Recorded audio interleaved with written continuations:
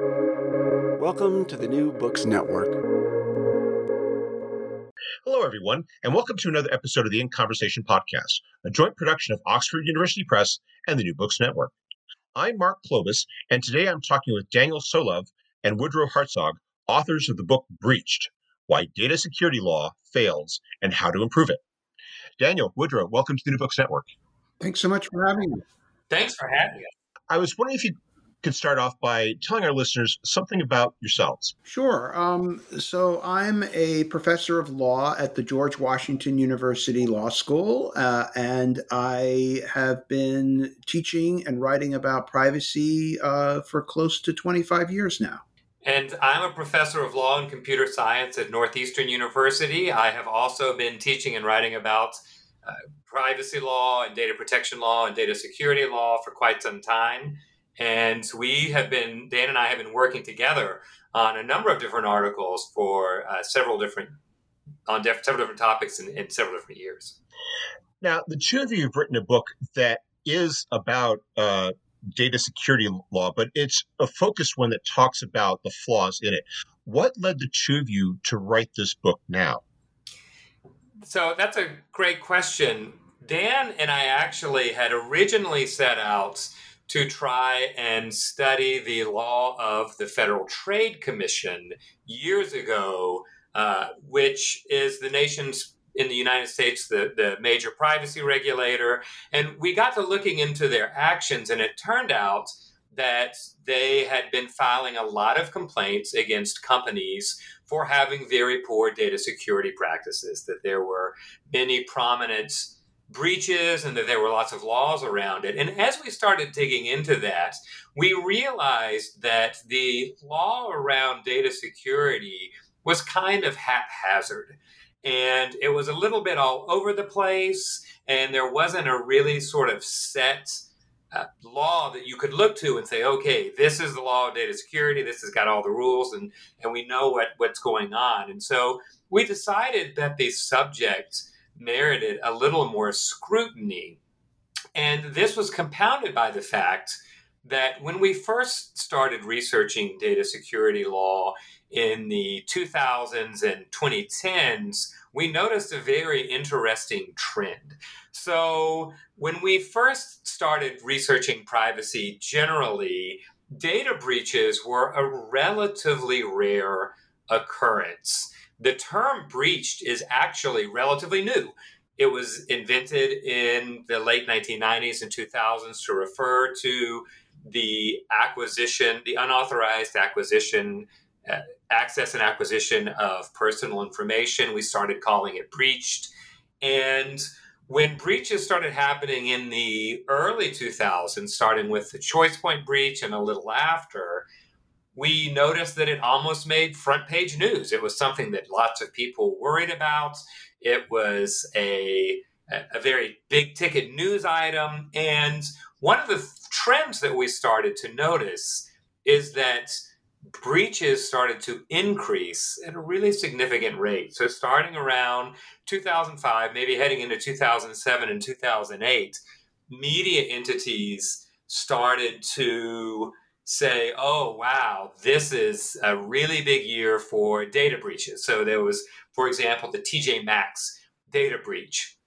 And media entities, the journalistic outlets, would say, okay, this right here is the year of the data breach. We should really do something about this problem, right? And the next year, they would say, oh, we were wrong about it. This is actually the year of the data breach. There's the Anthem hack and the Target breach. And this 2010 is the year of the data breach. And one of the things that we noticed is that 2011 was the year of the data breach, and 2012 was the year of the data breach, and 2013 was the year of the data breach, and on it went. And it turns out that every single year since about 2007 has been dubbed the year of the data breach with no end in sight.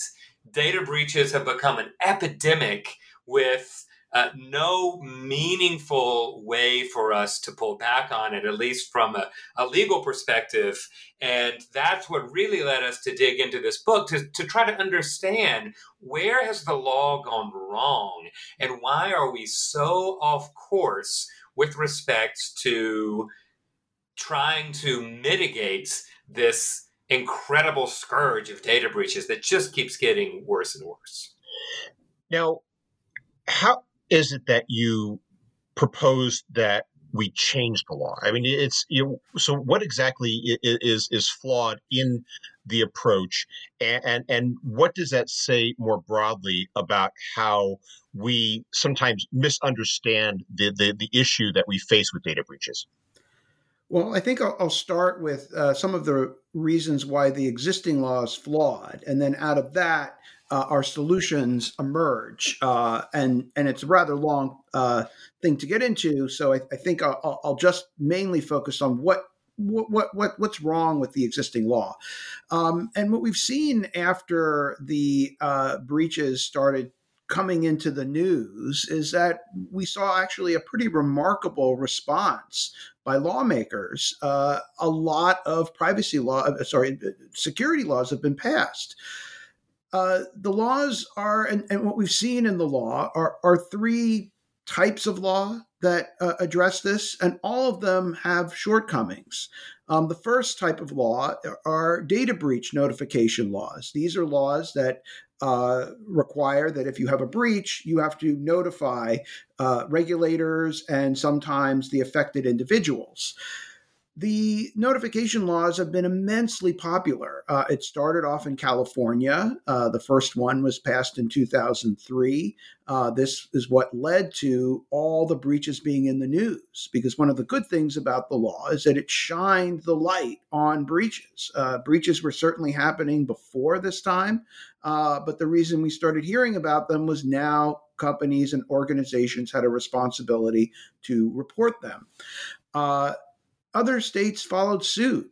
And in just the span of about 15 years, every single state, the District of Columbia and Puerto Rico, have passed a data breach notification law. It spread to Europe. It spread to the GDPR. It spread to other countries around the world. It's an immensely popular response to data breach. But the problem with breach notification laws is that they're not really a cure for breaches. They don't prevent breaches, and they don't really help fix breaches. All they do is require notification of a breach. So it's not really a solution to the problem. It's just a way to shine the light on the problem. It's kind of like basically a diagnosis that, hey, you have cancer, but that doesn't mean you have a prevention of cancer or a cure for cancer. It's just an indication that there's a problem. So that's really all notification laws do. And it's not enough. There's nothing inherently wrong with notification, but oftentimes legislatures use it as the solution for data security when it's not a solution. Another type of law are safeguards laws. These are laws that require certain types of safeguards to protect data security. The laws come in two different types. Some are list specific things that must be done, and one of the problems with these ones are that those specific things often become obsolete, and they're often treated by organizations as items on a checklist. And so they'll just check these things off, but there's very little attention to the quality or how they're done. And a lot of the things are basically just to make things look good for a regulator, but that doesn't actually translate to good security in the end. And other ones that require reasonableness, you should have reasonable security practices. But again, this really leaves companies without much of a sense of, well, what are we supposed to do?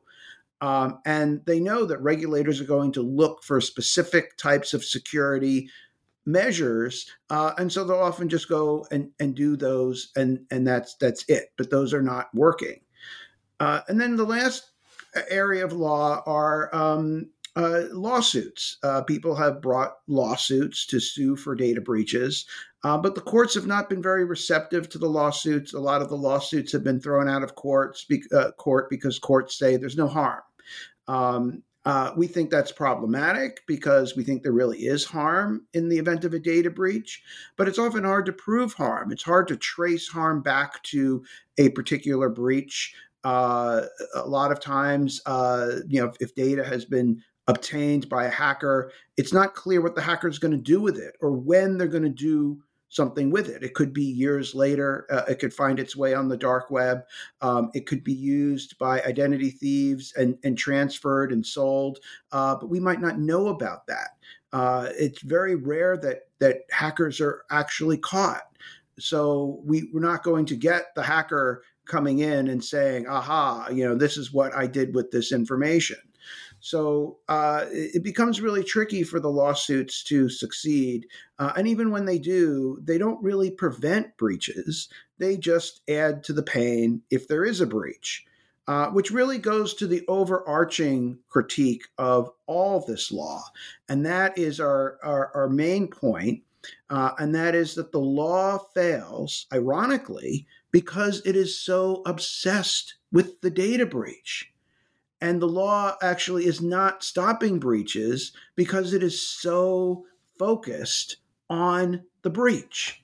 And what the law typically does is it comes in and tries to pummel the organization that had a breach. And that really doesn't do a whole lot. The organization that had the breach almost all the time has done something wrong. They've had a security lapse here, a security lapse there. And there are reasons we'll talk about in the book why that's happening. But that's really hard to get a lot more improvement there. A little bit, but it's going to be hard to get a lot more. And even with that, the breaches are still occurring. So they pummel them a little bit more and add a little bit more to the pain, but they're already feeling a lot of pain. So adding a little bit more pain is not really creating a tremendous amount of deterrence. It's not really doing much. It's just adding marginally to an already bad situation. And that's what the law does. And one of the problems with the law is that it's missing out on most of the problem. The problem with breaches that we argue in the book is that there really are a much larger problem with the entire data ecosystem. There are many, many players involved in a breach, and a lot with a breach happens before the breach occurs. There's a much larger story to be told. And what we're really telling in breach stories is just the last chapter where the breach happens. But there's all the stuff before that is leading to the problem. Many, many actors that are contributing to the problem, all of whom are neglected by the law. The law doesn't look at them. It's just looking at the tip of the iceberg, and it's missing out on the rest. And if the law really wants to be effective, it needs to look at the whole iceberg or the whole story.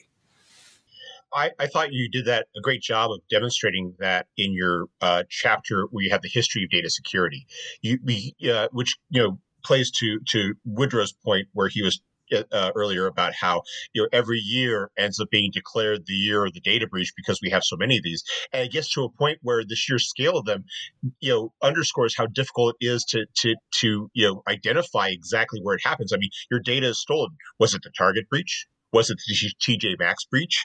Was it the VA breach? I mean, exactly when does it happen? You can't pinpoint it, and it just points to both the sheer scale of this and the fact that nothing that currently exists is stopping the breaches. If it's not even slowing them down, given the increase in the number. Yeah, that's right. In fact, one of the things that's been happening is that while breaches used to be front page news when it happened, we now sort of roll our eyes and say, oh gosh, it's another breach. Like, watch out. We've become so worn down through the years that when we receive, I mean, many of us, maybe most of us at this point, have received probably a letter in the mail that said something to the effect of, oh, we're so sorry, we've lost your personal information. Here's some free credit monitoring or something along those lines. And we say, okay, fine. And maybe we enact the credit monitoring. Maybe we change our usernames and passwords, but we've just become worn down. And I fear that that lawmakers, Dan and I in the book talk about how lawmakers certainly are paying attention to the problem, but they've been really focusing on this narrow sort of set of rules, like what Dan said, the safeguards, the notifications, the lawsuits. And we really have sort of hit, I think, maybe a lack of imagination about what a full-throated approach to data security would look like. And that, we think, is one of the reasons why the breach epidemic has really continued to significantly escalate. And I'll also point out, too, that it's going to get a lot worse. Right now, almost all the big major organizations have been breached. If you name a company, no matter how big, rich, and powerful it might be, it's been breached, and typically not just breached once, but multiple times. And we're moving into a world where we're relying on personal data that is becoming ever more sensitive and more difficult to change. So as now organizations are gathering people's biometric information, well, it's one thing if they lose your password and you have to go and change your password, but what if they lose your eyes or your face print or your fingerprint? These are things that you can't really change. Maybe in the movies, like Minority Report, where the main character changed his eyes. But in real life, you can't change these things. But we're subjecting them to a security regime that is woefully insecure. We are, I think, in a world where security is incredibly weak.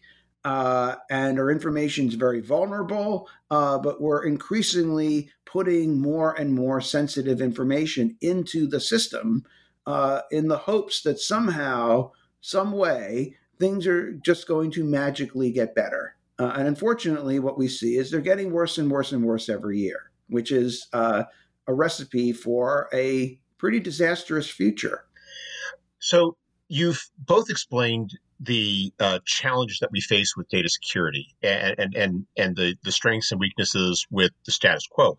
I was wondering if you could now perhaps elaborate a bit on the path that you chart in the second part of the book about your vision for holistic data security. What exactly is holistic data security, and what would some of the components of data of this holistic view be? I'll jump in on this one to start, and we've got a lot of components of it and things to say about this. But most broadly, holistic data security is addressing all of the actors that contribute to the problem. It's addressing the entire story and the entire data ecosystem, because security is not just a problem at the organizations that are breached. It's a larger systemic problem based on a system that is flawed and that has a lot of actors that are doing a lot of things without adequate accountability. And we go through some of the different types of actors. We define these types of players that are doing things that are undermining security, that make things less secure, and a lot of them get a pass. So a few quick examples of this. Manufacturers of software and devices. A lot of companies make software and devices that are not very secure, that have terrible security. A lot of the home video cameras, for example, have awful security. They have built-in default passwords and that people don't have to change when they use the device, and they often don't change them. Sometimes they have even less security than that. And these become weapons that hackers can use to deliver attacks. They can readily take over these cameras with armies of bots that then can attack other websites. So the cameras and these devices don't just affect the people who buy them, but they affect everybody, and they undermine security for everybody. But a buyer of these devices, they're not going to know what good security is, and the market doesn't really respond to this. But these sellers of these devices can go and sell these devices with shoddy security with no repercussions. They just do it. It harms everybody, and they get away with it. And that is something that makes everybody less secure. That's just one example. Another example, companies that amass massive amounts of personal data, and then they store it in the system without adequate segmentation. And so a hacker breaks in and they get the mother lode. They get all this information because these companies have collected it, often with no accountability to the people they're collecting the information about. And then they store it in ways that are convenient for them, but not necessarily the most secure. And hackers know that if they break into this target, they're getting a ton of data, and they do, and they get all this data. That's another problem. Yet another one are where companies will miseducate people. We call these miseducators. We try to teach people in security good basic advice on how to avoid phishing, on good etiquette for not falling for phishing scams. And that's typically, don't click on an email that asks for your password. Don't click on, links and emails where you don't know where it's going to. Don't click on attachments to emails from unknown senders. If email looks a little dicey or off, you don't click on it. But yet, legitimate companies keep pushing out emails that are like this. So in effect, it's undermining the training. If you tell people, hey, don't do all this, but then legitimate companies start doing it, it means that the training that you're giving them is being undermined. And this happens constantly, where people are told advice, but then it's not really clear because others are messing up the message. It's like, a teacher's trying to teach a class and then someone in the back is shouting the opposite points. That makes it really hard for people to learn and improve when it comes to phishing and other things, and then we wonder, why do people fall for this stuff? Well, it's because legitimate companies will do this type of thing. So that's another problem. And there are many, many, many more examples that we provide in the book of actors that are creating things, doing things that are making the system a lot riskier, undermining security, and yet the law ignores them. It gives them a pass. They have no accountability, and they can keep doing it. Mm-hmm. It strikes me as I was reading your book that it seems like whenever they're trying to walk that line between security and ease of use, the companies always seem to fall in favor of ease of use, and how that creates a lot of opportunities. Like you're never forced to change your password. When you get a lot of these devices, it's just you can change your password, but we don't want to make it more difficult because then we might lose a sale in favor of someone who can trumpet their ease of use, even though it becomes more vulnerable. That's always going to be it's always a trade-off with security, because if you ask someone, what's the goal of security, a lot of people might say, well, it's to keep it totally secure. But actually, that's not really the goal, because perfect security means no access to data and no use of data. Shut off the internet if you want perfect security. So we know that there's always going to be risks when it comes to security, because we do want people to have access to data. We do want things to be convenient. And if we make things too hard for people, they don't do it. And then they find end runs around it, and it makes it even worse. So that really makes security almost like an art. It's a very delicate balance, because if you ask too much, it fails. If you ask too little, it fails. So you really have to hit it just right.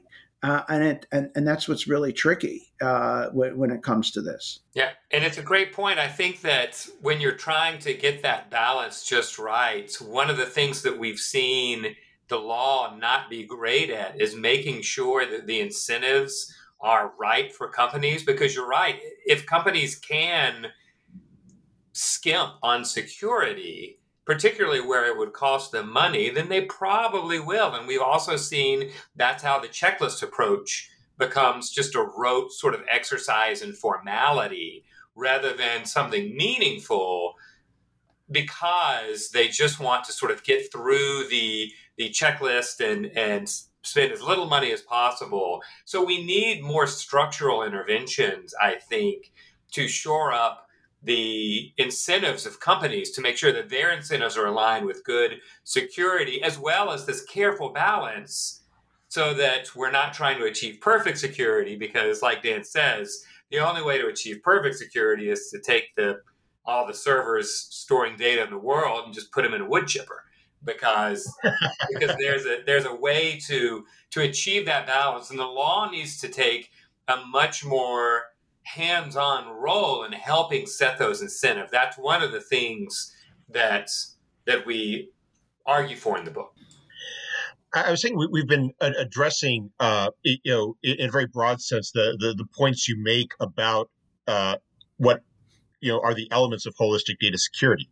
You're talking about mitigating risk. You're talking about redistributing responsibility. You're talking about the human factor. I was wondering if you could perhaps maybe discuss each of these points more specifically. Like, for example, what does it mean to mitigate risk when it comes to the question of data security, and how can we do that in law? Well, one way we talk about is that, breaches are going to be inevitable. No matter how much we do, they're going to be breaches. And if we don't aim to throw all the servers in a wood chipper, we have to be reconciled to the fact that breaches will occur.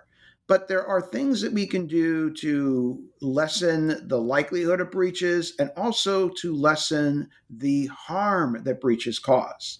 And this the law often does not do. It doesn't seek to mitigate the harm of breaches. In fact, the law actually enhances the harm of breaches. We talk about how in one chapter we ask the question, what's the worst password ever created?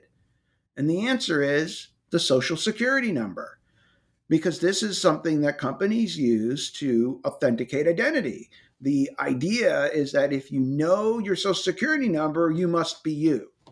Now, this is absurd, and the identity thieves all chuckle at this and use the Social Security number as their best tool to break into accounts, because it's a tremendously great tool. So many organizations use it to authenticate identity.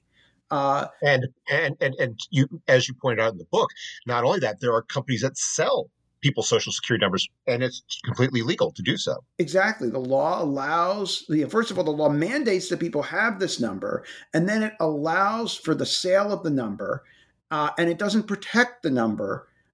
Governments put the people's Social Security number online in public records. So it's readily available.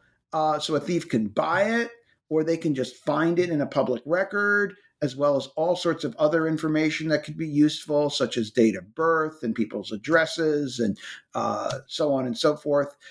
They also then, but here's how you could mitigate the harm of a breach. If the law were to say that using a Social Security number to authenticate identity is not allowed, that companies can't do this anymore, then the Social Security number is, in a sense, defanged.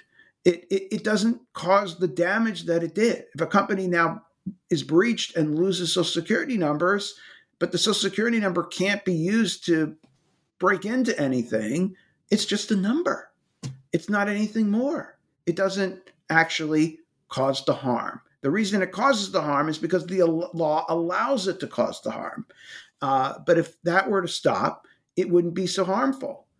So that's just one way that the law could readily mitigate the risk of harm in a data breach, but it doesn't do it. I was wondering if you could perhaps speak now to how this issue of redistributing responsibility, because as you explained in the beginning, the burden is upon the companies that are breached. And speaking as an American, I mean, I my first thought is as it should be. But how could making the responsibility more, shifting responsibility around, lead to improved data security? Well, if all the contributors have responsibility, we would see better devices that aren't made with shoddy security. The market isn't adequate to make these devices more secure. So the law needs to step in and say, hey, if you create a product that is faulty on security, you're going to be responsible. Companies can't go like, I can't go and make like a flammable clothing. I can't go and create food that's toxic and dangerous. I can't make a car that's going to just spontaneously blow up.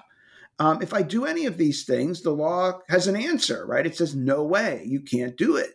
And there are all sorts of systems in place to prevent it, from inspections to liability to all sorts of other ways that the law curtails doing this. Yet when it comes to software, anything goes. When it comes to making a device, anything goes. I think if the law were to start holding these other actors more responsible to at least a reasonable standard of care, the devices would be safer. You would shore up a lot of the risks this way.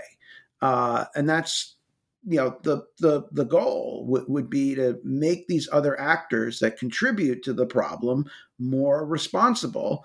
And if you hold them more responsible, that distributes the risk away from the organizations that have the breach. And it's true that everybody is at fault here. Certainly those companies are at fault in most cases, but so are a lot of other people.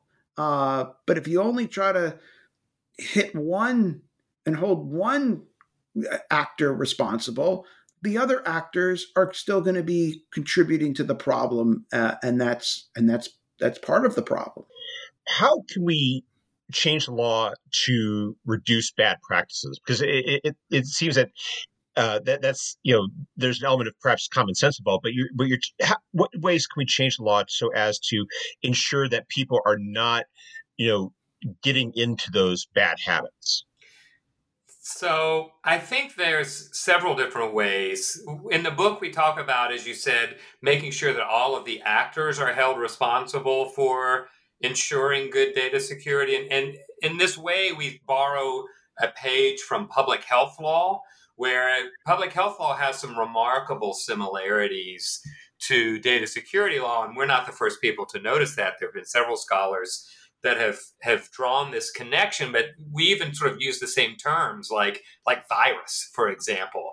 It's the same sort of terminology, and we want to hold all of the actors responsible. But another thing that we argue that we should focus on is making sure that all the actions that imperil our data are taken, are mitigated by lawmakers. So in other words, the standard sort of action that lawmakers tend to target is, you might say, building up a fence to keep the bad guys out. The idea of classical data security law is make sure that you use encryption and that you have authentication walls, and that things are very difficult and that they're stored in a secure way. And we have this envision of a lock. The front of our book is a padlock, which is the physical instantiation of security. But part of what we try to get into in the book is that there's a lot to securing data that is more than just building up a wall so high that the bad guys can't get in.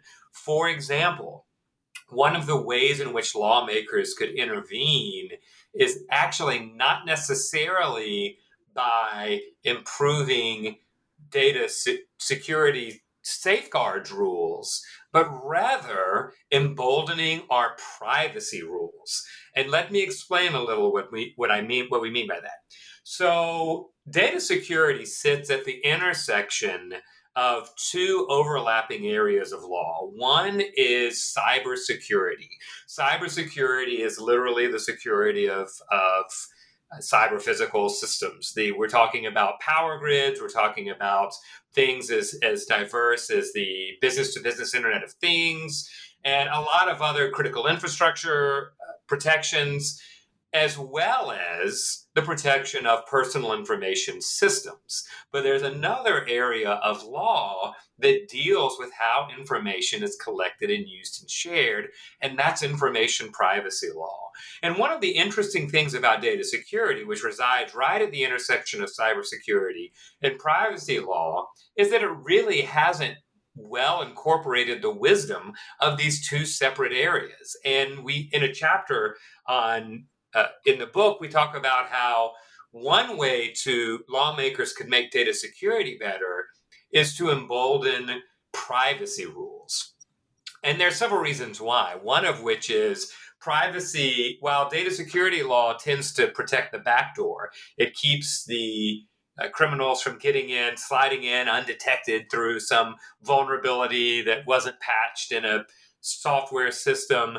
But one of the questions that we ask is, why would criminals go through the effort of trying to get to the back door if they can just straight up purchase that information from a data broker in violation of a lot of people's notions of privacy? And so we argue for much stricter rules about how data is collected and used and sold specifically. Another aspect that we argue heavily in favor of is the concept of data minimization, which is the idea that you should not collect information unless you need it for a particular purpose. And when you're done with it, you should delete it for that particular purpose. And the reason why we argue this is known as a data privacy rule, data protection rule around the world, but we argue that this is also a key component of data security. And the reason why is that information that doesn't exist cannot be hacked. And so we argue that instead of just making data minimization a component of the privacy rules, and who knows whether that's going to get passed anytime soon, why not take data minimization and make it a key data security component as well? We think that data security, there seems to be a lot of legislative efforts and desire to do something about data security. Privacy law on its own has sort of stalled out in Congress. So why not take data minimization, one of, we think, the most important data protection rules, and make it part of data security law as a direct way to immediately improve the security of our personal information almost overnight if we pass that rule. It seems that at the heart of a lot of these issues that you describe in the book, there's inevitably the human factor. That that a lot of it boils down to the practices that we as users do with our security, such as cleverly coming up with the word password for password, figuring that nobody's ever going to figure that out, or as you point out earlier, clicking on that email that we shouldn't be clicking on.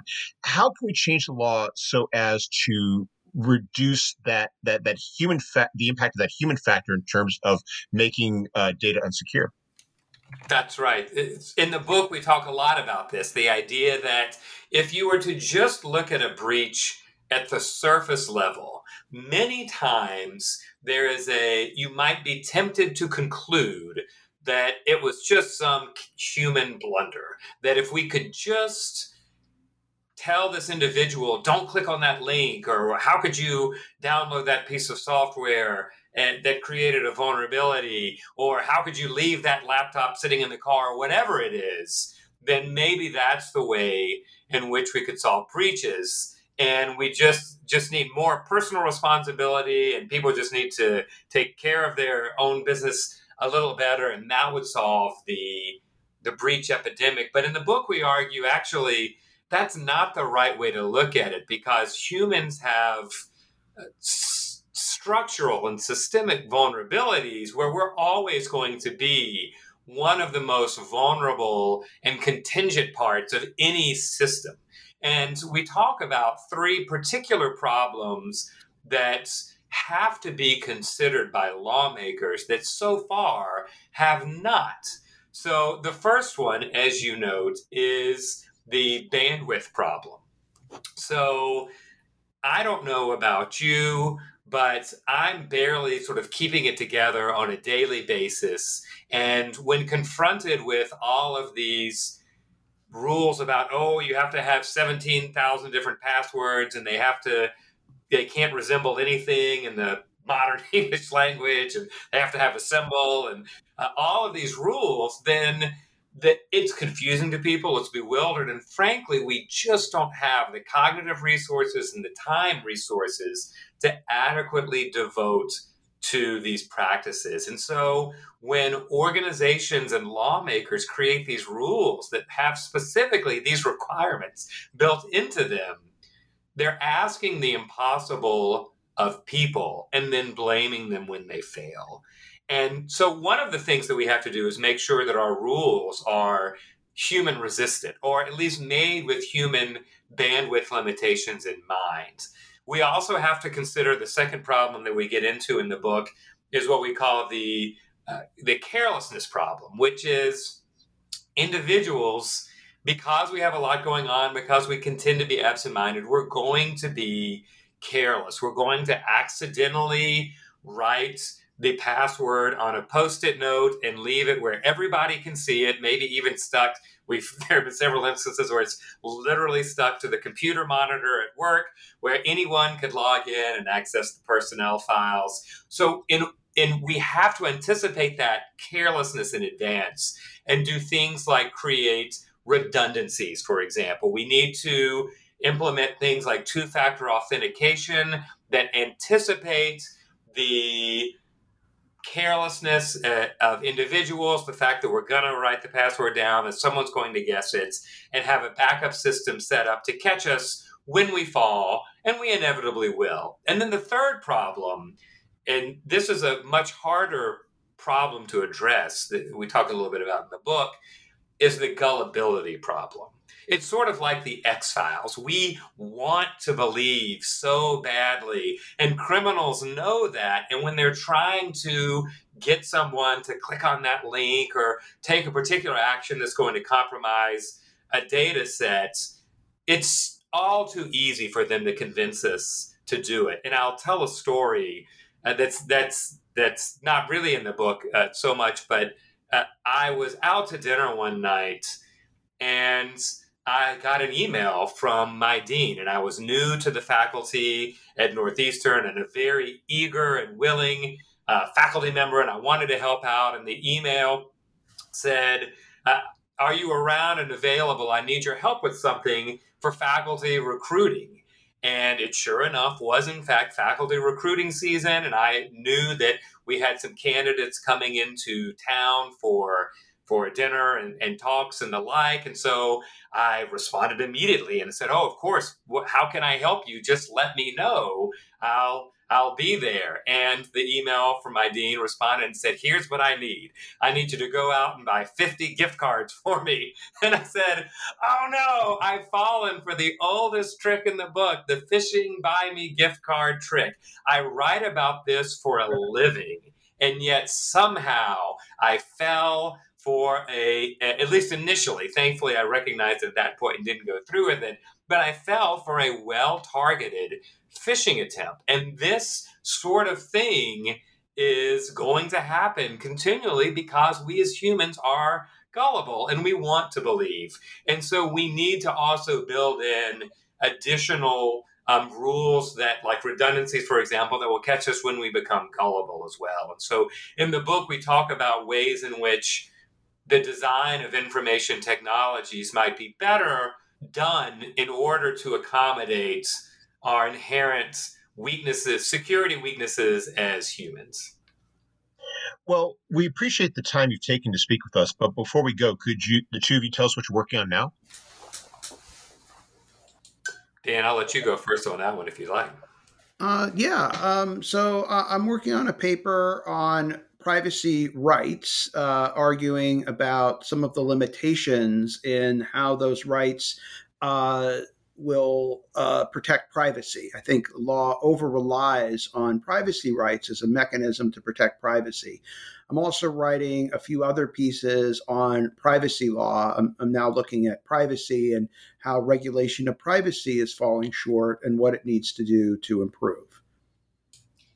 And Dan and I work in similar circles. So I'm working on what privacy legislation around the concept of data loyalty would look like in combination with Professor Neil Richards at Washington University. We think that this could be a way to move beyond the standard notice and choice proposals that we've seen so far in the world of privacy. And I'm also working with philosopher Evan Selinger and my PhD student Joanna Gunawin on the normalization of surveillance. And how we've become accustomed through the proliferation of Amazon Ring cameras and constantly being monitored in the workplace to sort of a slow but inevitable normalization of all different kinds of surveillance tools.